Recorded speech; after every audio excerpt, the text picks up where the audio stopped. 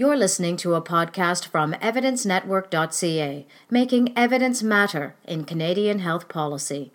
Dr. Kenneth Rockwood, a geriatrician in Halifax and researcher with the Canadian Frailty Network, says that an ageist attitude is an underlying cause of unsuitable healthcare for older patients. The complicated conditions of elderly and frail patients clash with the current healthcare system, which tends to focus on treating single illnesses.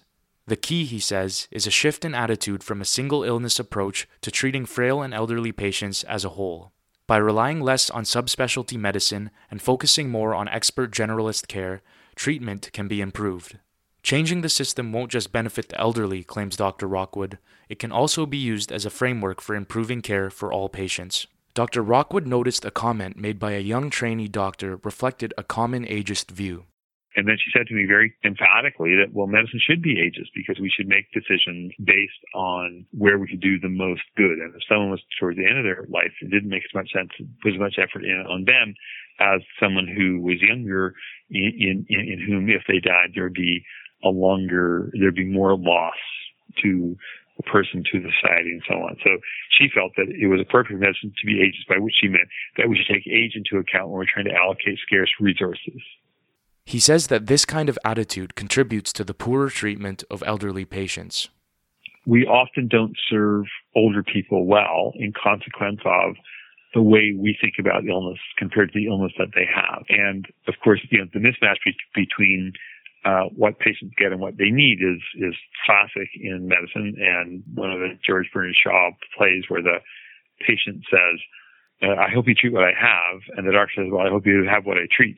This mismatch is around and it's known, but I think there's a particular danger for it now because there's a fundamental issue, which is that we've built healthcare, and very successfully for the most part, on ever greater subspecialization, on people knowing more and more about the illness at hand. The difference with aging patients is that they often have more than one illness.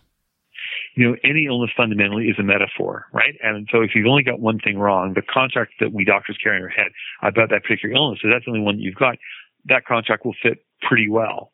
By the time that's the 10th or 11th or 12th illness in, how it comes about, what makes it worse, how it presents, how it will manifest in terms of whether or not someone knows they have it, all those things can be fundamentally different in older people. And it's still socially and politically and medically acceptable to somehow blame the older person if the way that their illness presents doesn't conform to the way that we think that it should. Rather than blaming the patients, he says that a system which emphasizes the importance of subspecialties is not suitable for the elderly. When an individual gets older and they become acutely ill, it's unlikely that there's just the one illness that's brought them to attention. There are all these other things which are going on, some which we call illnesses, some which we call disabilities, and some which we call subclinical impairments. But they all seem to contribute to the individual's overall risk, not just of death, but of bad adverse outcomes like progressive functional impairment. So the idea of subspecialization as the way that progress lies when it comes at the expense of knowing some pretty basic skills as a physician, I think that's a real tension to healthcare, particularly public-funded healthcare. One solution is trying to understand the many aspects affecting the health of older and frail patients. And so one of the things that we try to encourage, for example, is for people to take a more dynamic approach to understanding what the illness looks like. One of the things that our group has shown is that if an individual, if their mobility becomes progressively impaired and continues to get worse even after you've initiated treatment for severe illness, their mortality rate is very high. By understanding the patient as a whole, steps towards better care can be taken. So it gives you a sensible, organized, non-nihilistic approach to structure decision-making. And it gives a bridge between this false dichotomy right now, in which case, we're either going to do everything or, my God, we better not start, because when you start, there's no going back.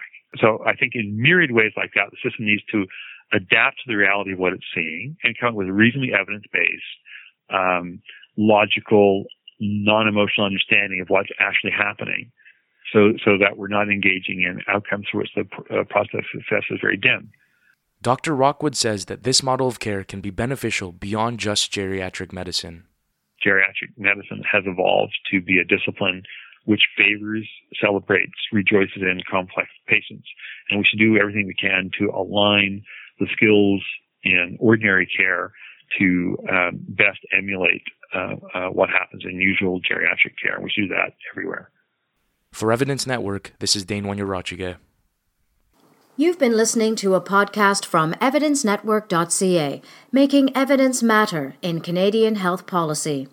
Connect with the latest nonpartisan health research from experts across Canada and around the world, or sign up to receive our free monthly e-newsletter at evidencenetwork.ca.